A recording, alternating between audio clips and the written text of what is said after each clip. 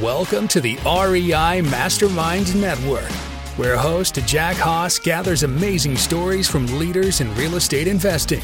In each episode, our guests will tell you what they're doing that works, what they've tried that failed, and best of all, you'll learn actionable steps to take your real estate investing to the next level.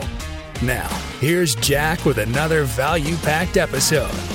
We have Jake Wiley here with me today, and if you'd like to follow along, head over to his website, thelimitedpartner.com, and I'll make sure to have that as a clickable link in the show note. But Jake, really appreciate your time here today as we talk about syndications and how to get into real estate investing more on the passive side.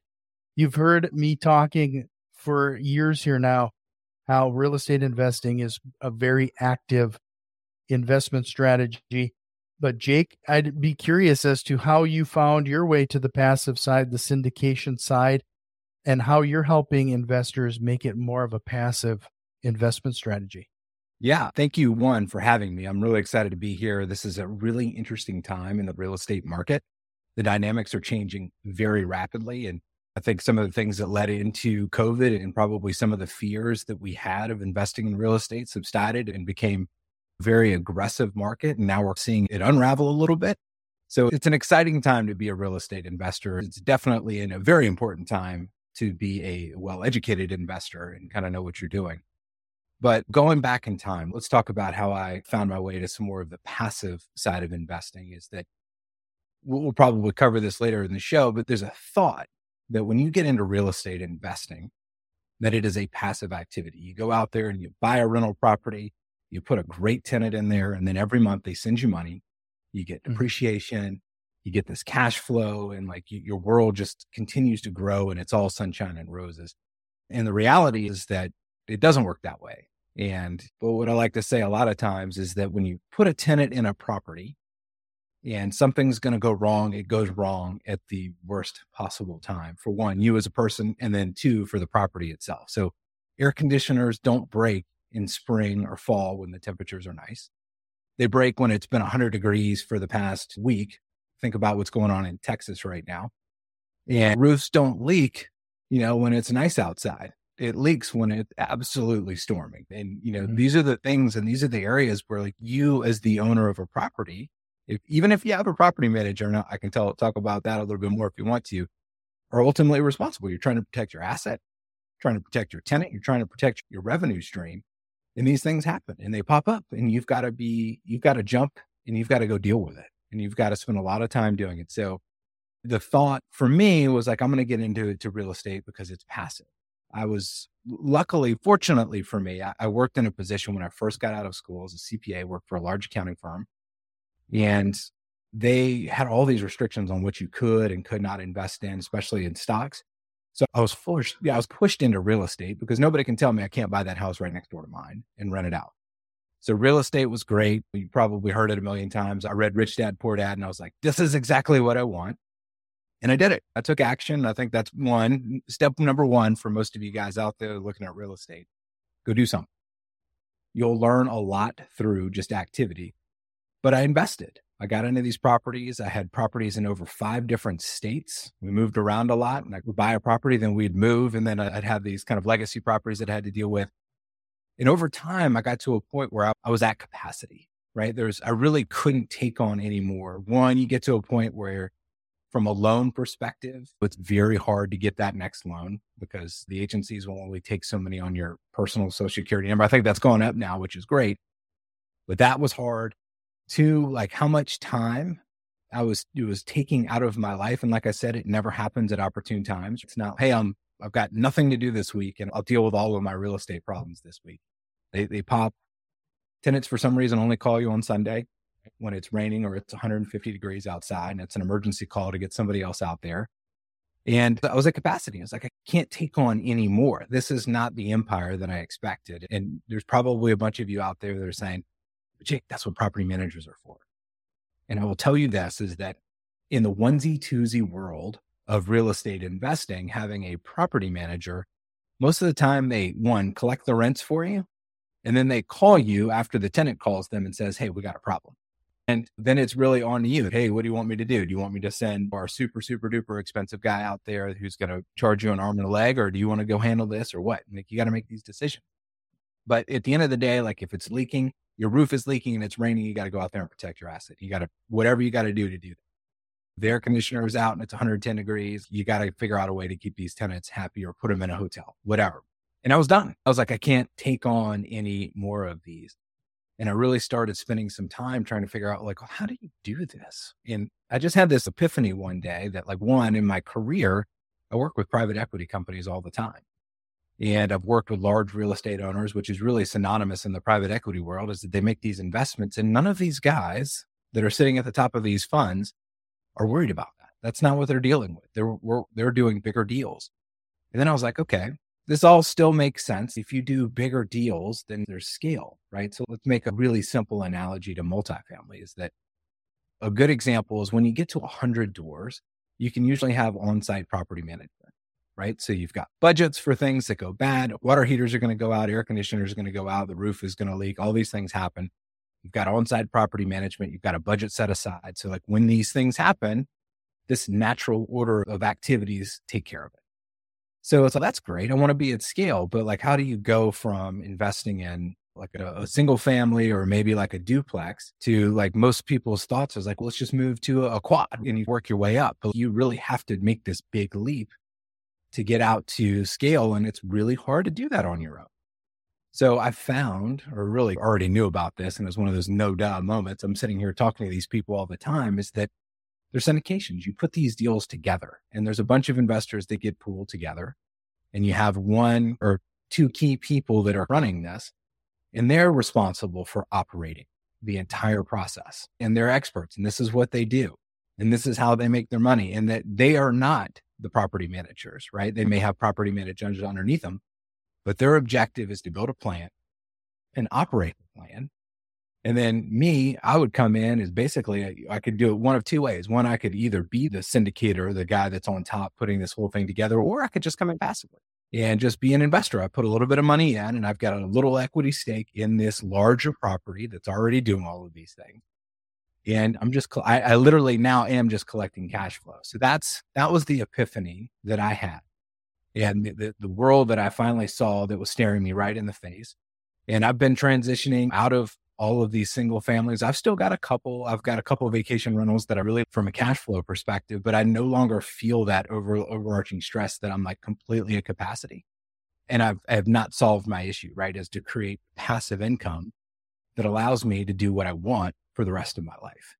And that's where syndications come in. And the other thing that I realized, if like I don't fully appreciate, and I'm in this business, I do these things day to day with folks, then there's a lot of folks out there that are like me that have gotten pulled into this real estate investing world, but have never really appreciated that like they could also invest like a billionaire in a syndication passively with people that are actually better operators than they are and have the time and the wherewithal to make these things run efficiently. So that's my kind of backstory, and where syndications came from in the Limited Partner podcast is an education story about how to get in, how to do these things in a lot more detail. And we talk to folks that are doing it every day and navigating the current market and how that works.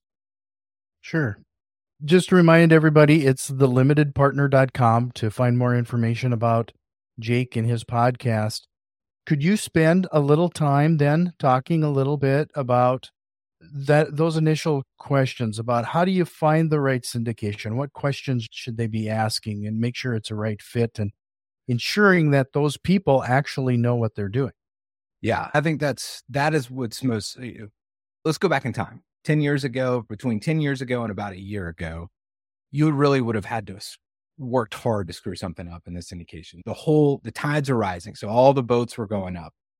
And there's a lot of folks that have jumped in this game that have never been through a cycle. We're in a cycle now, which means that we've gotten to the top and things are adjusting. They're coming back down, and we don't know how fast. We don't know where interest rates are going. Just today, the Fed announced that they're not done raising interest rates, and that's going to have a massive impact. So what's really most important is finding the right partner to work with.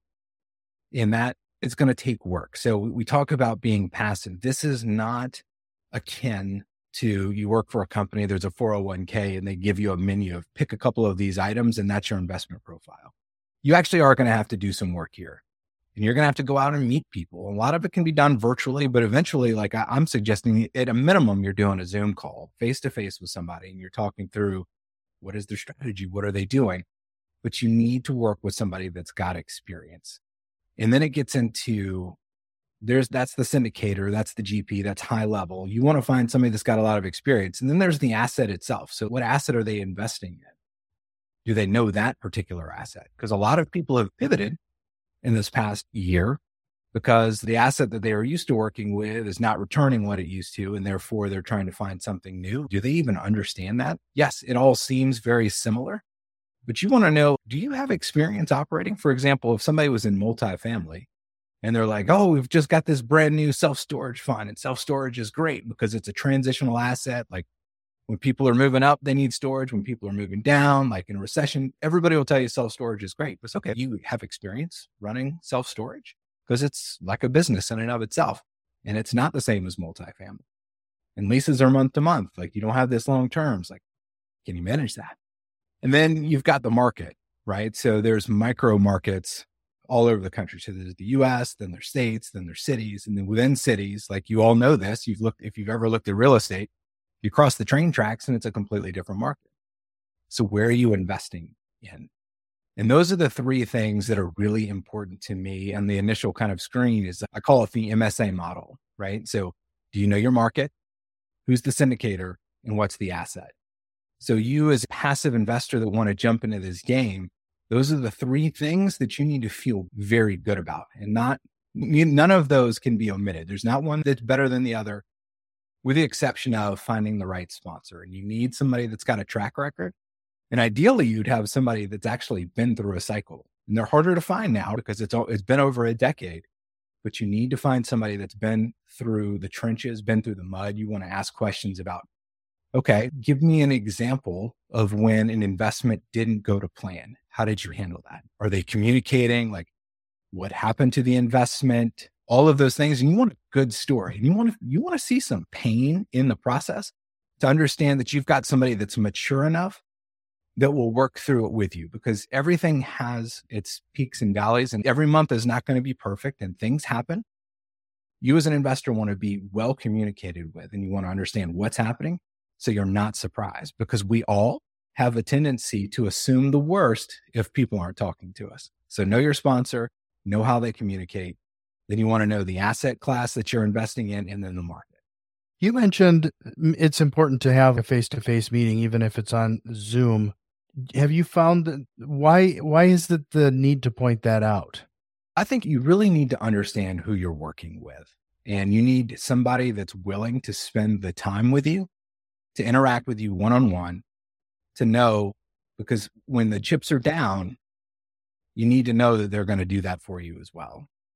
And I think that's so important that you know who you're working with, because there's a lot of issues where you've got syndicators that have grown really large and they've gone 3 levels down. Who are you going to be communicating with? Who's going to be answering your questions? And if they're like, oh, we're too busy, either take it or leave it. Leave it. It's not worth it. And you will find, and I've interviewed probably nearly 80 syndicators on the Limited Partner podcast at this point. You will find that the best, the most experienced, the ones that have done the most deals will tell you over and over again that they expect that from their investors, especially in the beginning. They want you to get in there. They want you to ask questions, because here's the flip side of it, is that if you don't ask questions before you get involved with somebody, you're a risk to them, right? Because when you put your money in one of these syndications, this is not like the stock market. It's not, your capital is not liquid. You're locked up 3, 5, 7 years, maybe longer, depending on the market cycle when you're supposed to exit.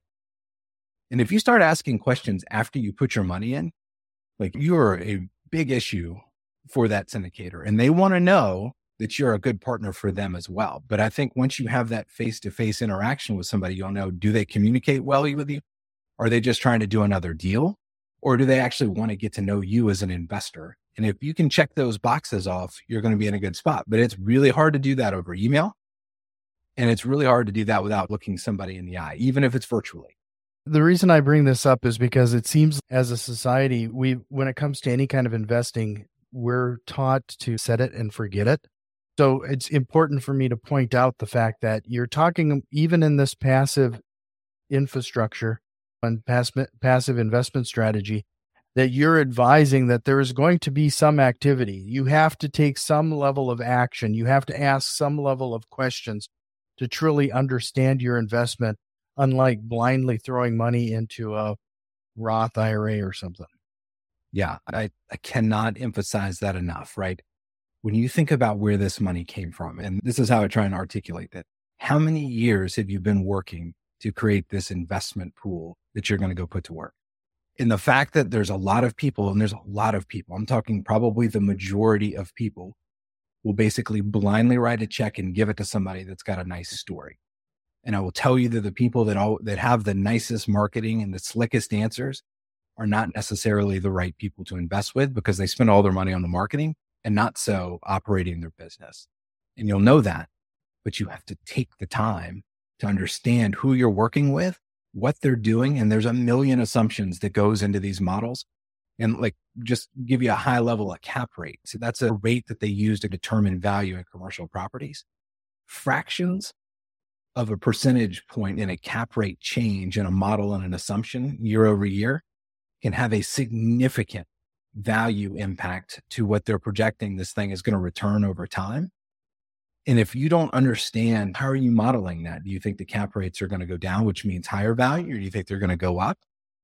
But like looking at the current micro market that we're in today, I would expect that cap rates are going to continue to go up. So if I see an investment that has somebody that's either holding it flat or making a marginal change down over time, like that would worry me. But you have to ask those questions, and you have to know like what you're getting into and understanding like how they're evaluating those things. And when you talk to somebody and you really talk to them and understand what their strategy is, you should feel very comfortable with their plan, the market, and how they're going to communicate as things happen over the life of the investment, because they will. So you mentioned this current market condition. Have you seen any trends or any changes in the marketplace, especially regarding syndicators? Yeah, I would say, so there's a couple of things that are really important to note, right? So one of the dirty little secrets of syndicating is that the syndicator and general partner really don't make the bulk of their money until they exit, right? And the cash flows that are coming into the syndicators from a monthly basis, usually in the model, most of that's going out to the limited partner. So you're thinking, well, that's great. But what it also does is it puts pressure on the syndicator themselves to go do another deal, because there's acquisition fees at the beginning of a deal that kind of helps to prop everything up. So if you have a syndicator that's relatively new in the market and they've been pricing deals in the past couple of years, the cash flows are razor thin. And there's not leaving them a lot of room to actually run their business. So if you see a syndicator that's out there just like promoting deals after deal right now, I would actually say that's a red flag for me, because the market is changing very fast and cap rates, like I said, are going up. Values are coming down. Banks aren't lending. Interest rates are going up. There's a lot of stress in the marketplace.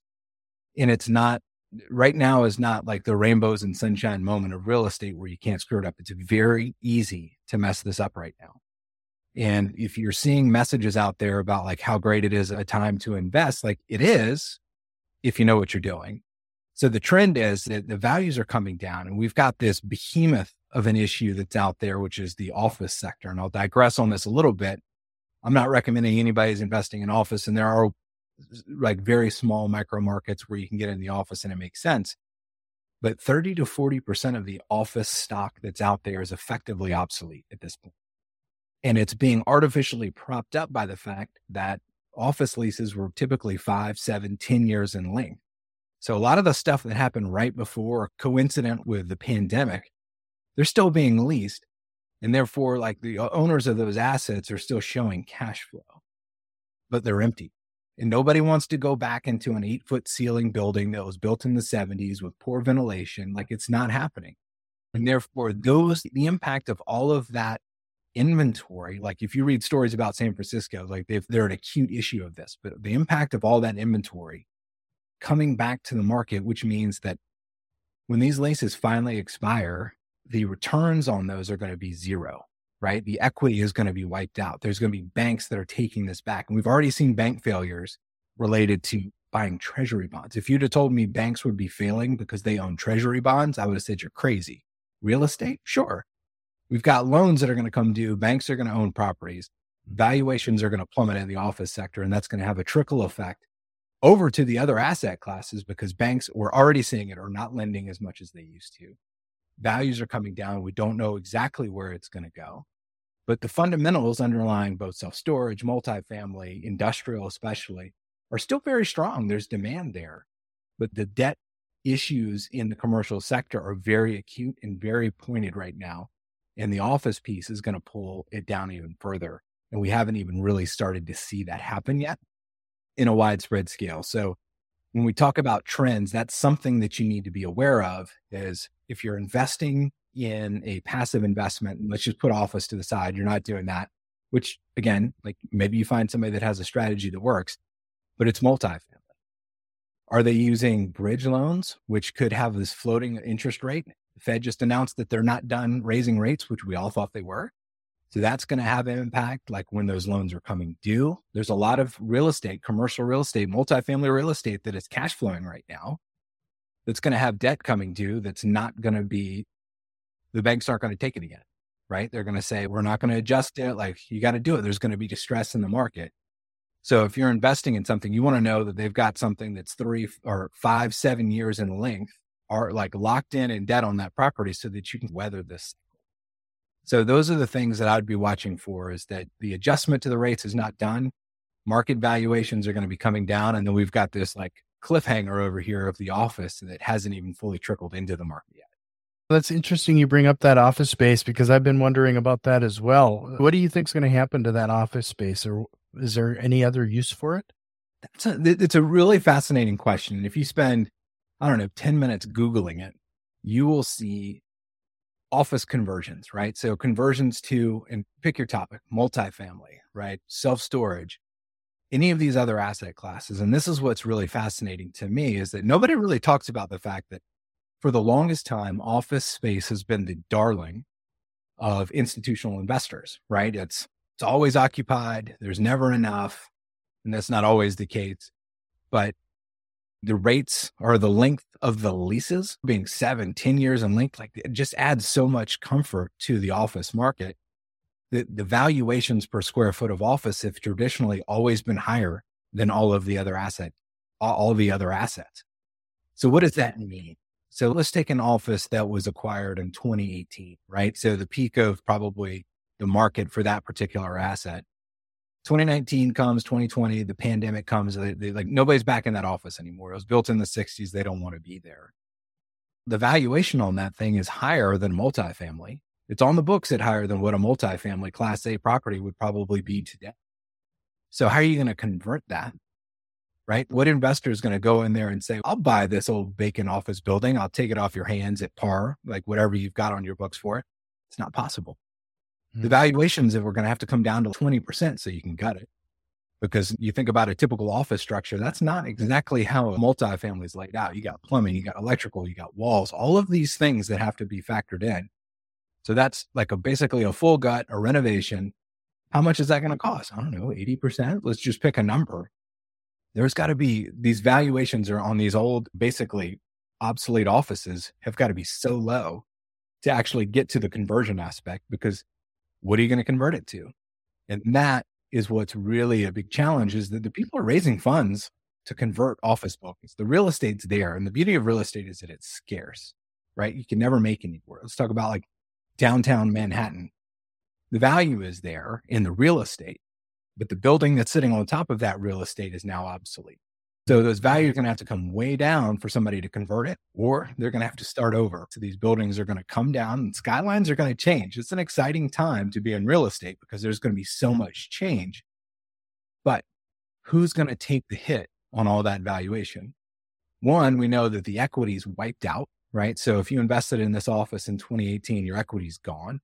So the general partners probably, there's no more sense in me spending any time, hand the keys back to the bank. Now the bank owns this office building, and banks are really allowed to own real estate. Like they can have some in their portfolio, but when it gets over a certain ratio, they have to get rid of it. So they're going to liquidate it at whatever price it is. And that's going to reset the value of the entire office stock. So I think we're going to see a massive hit in valuations.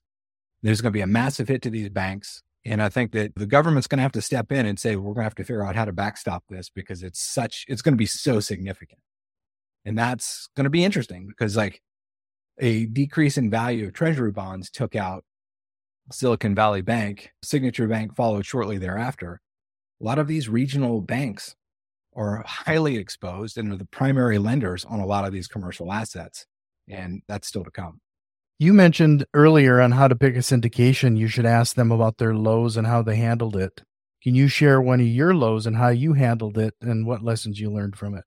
Yes. So I'm going to go back in time. And I think that this is an interesting story about getting excited. So right after Hurricane Katrina, so Katrina hit in 2005, 2007, my wife and I moved to New Orleans for other business reasons, but they had programs in place in New Orleans to try and get all these residents that had left the market to come back. And it was basically a Section 8 type program, right? So the government was essentially just writing the checks. So the checks would show up in your bank account every month and it was guaranteed money. And we got into some multifamily deals based off of this program because they're like, this is amazing. And I'll just throw numbers out there so you understand what I'm talking about.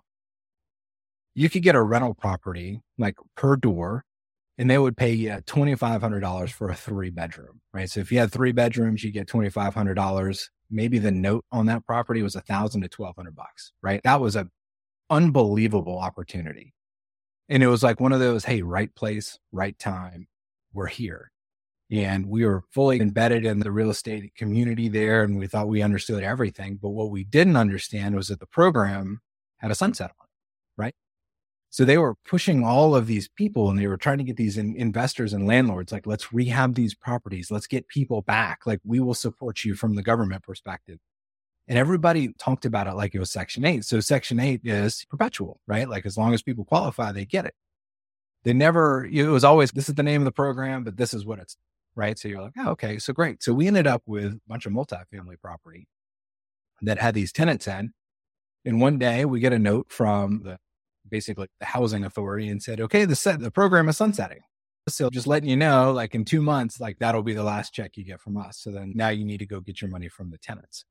A lot of these people had moved back to the city and they had no income or they weren't ready for it yet. And long story short is that we did not spend enough time to fully understand what we were getting into. We made an investment based off of like this moment in time of this hype and this excitement. And the opportunity was there for us, right? The real estate was there because they were just thankful that anybody was buying property at that point in time. This program was there and it was going to be this great cash flow thing. We just didn't understand it. So it took us years to adjust that property because all of a sudden we had to get into a market rate, which honestly, like once they sunset that program and all the market rates fell out, that $2,500 that we thought we were getting probably settled in closer to $800. So now we're upside down on this thing.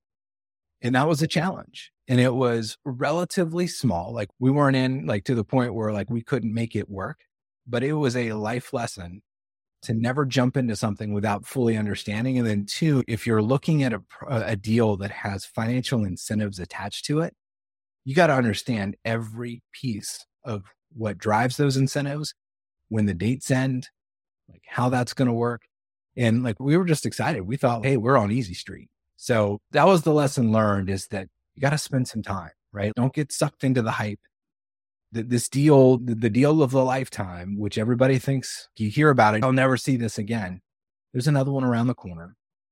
Be patient and understand what you're getting into before you shell out your hard-earned money. Because I found myself in a situation where I was subsidizing people that could care less about my property for years.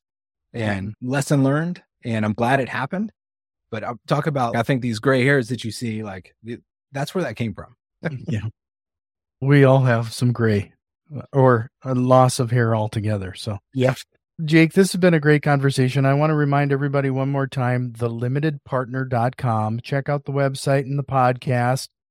But if you're ready, Jake, we'll close things out with some rapid fire questions. Absolutely. Here's your chance to bust a real estate investing myth. What one myth drives you a little crazy? I think, look, we talked about this earlier in the show, but that real estate investing, especially if you own your own properties, is passive. It is not passive, and it is a lot of work, and it's not convenient.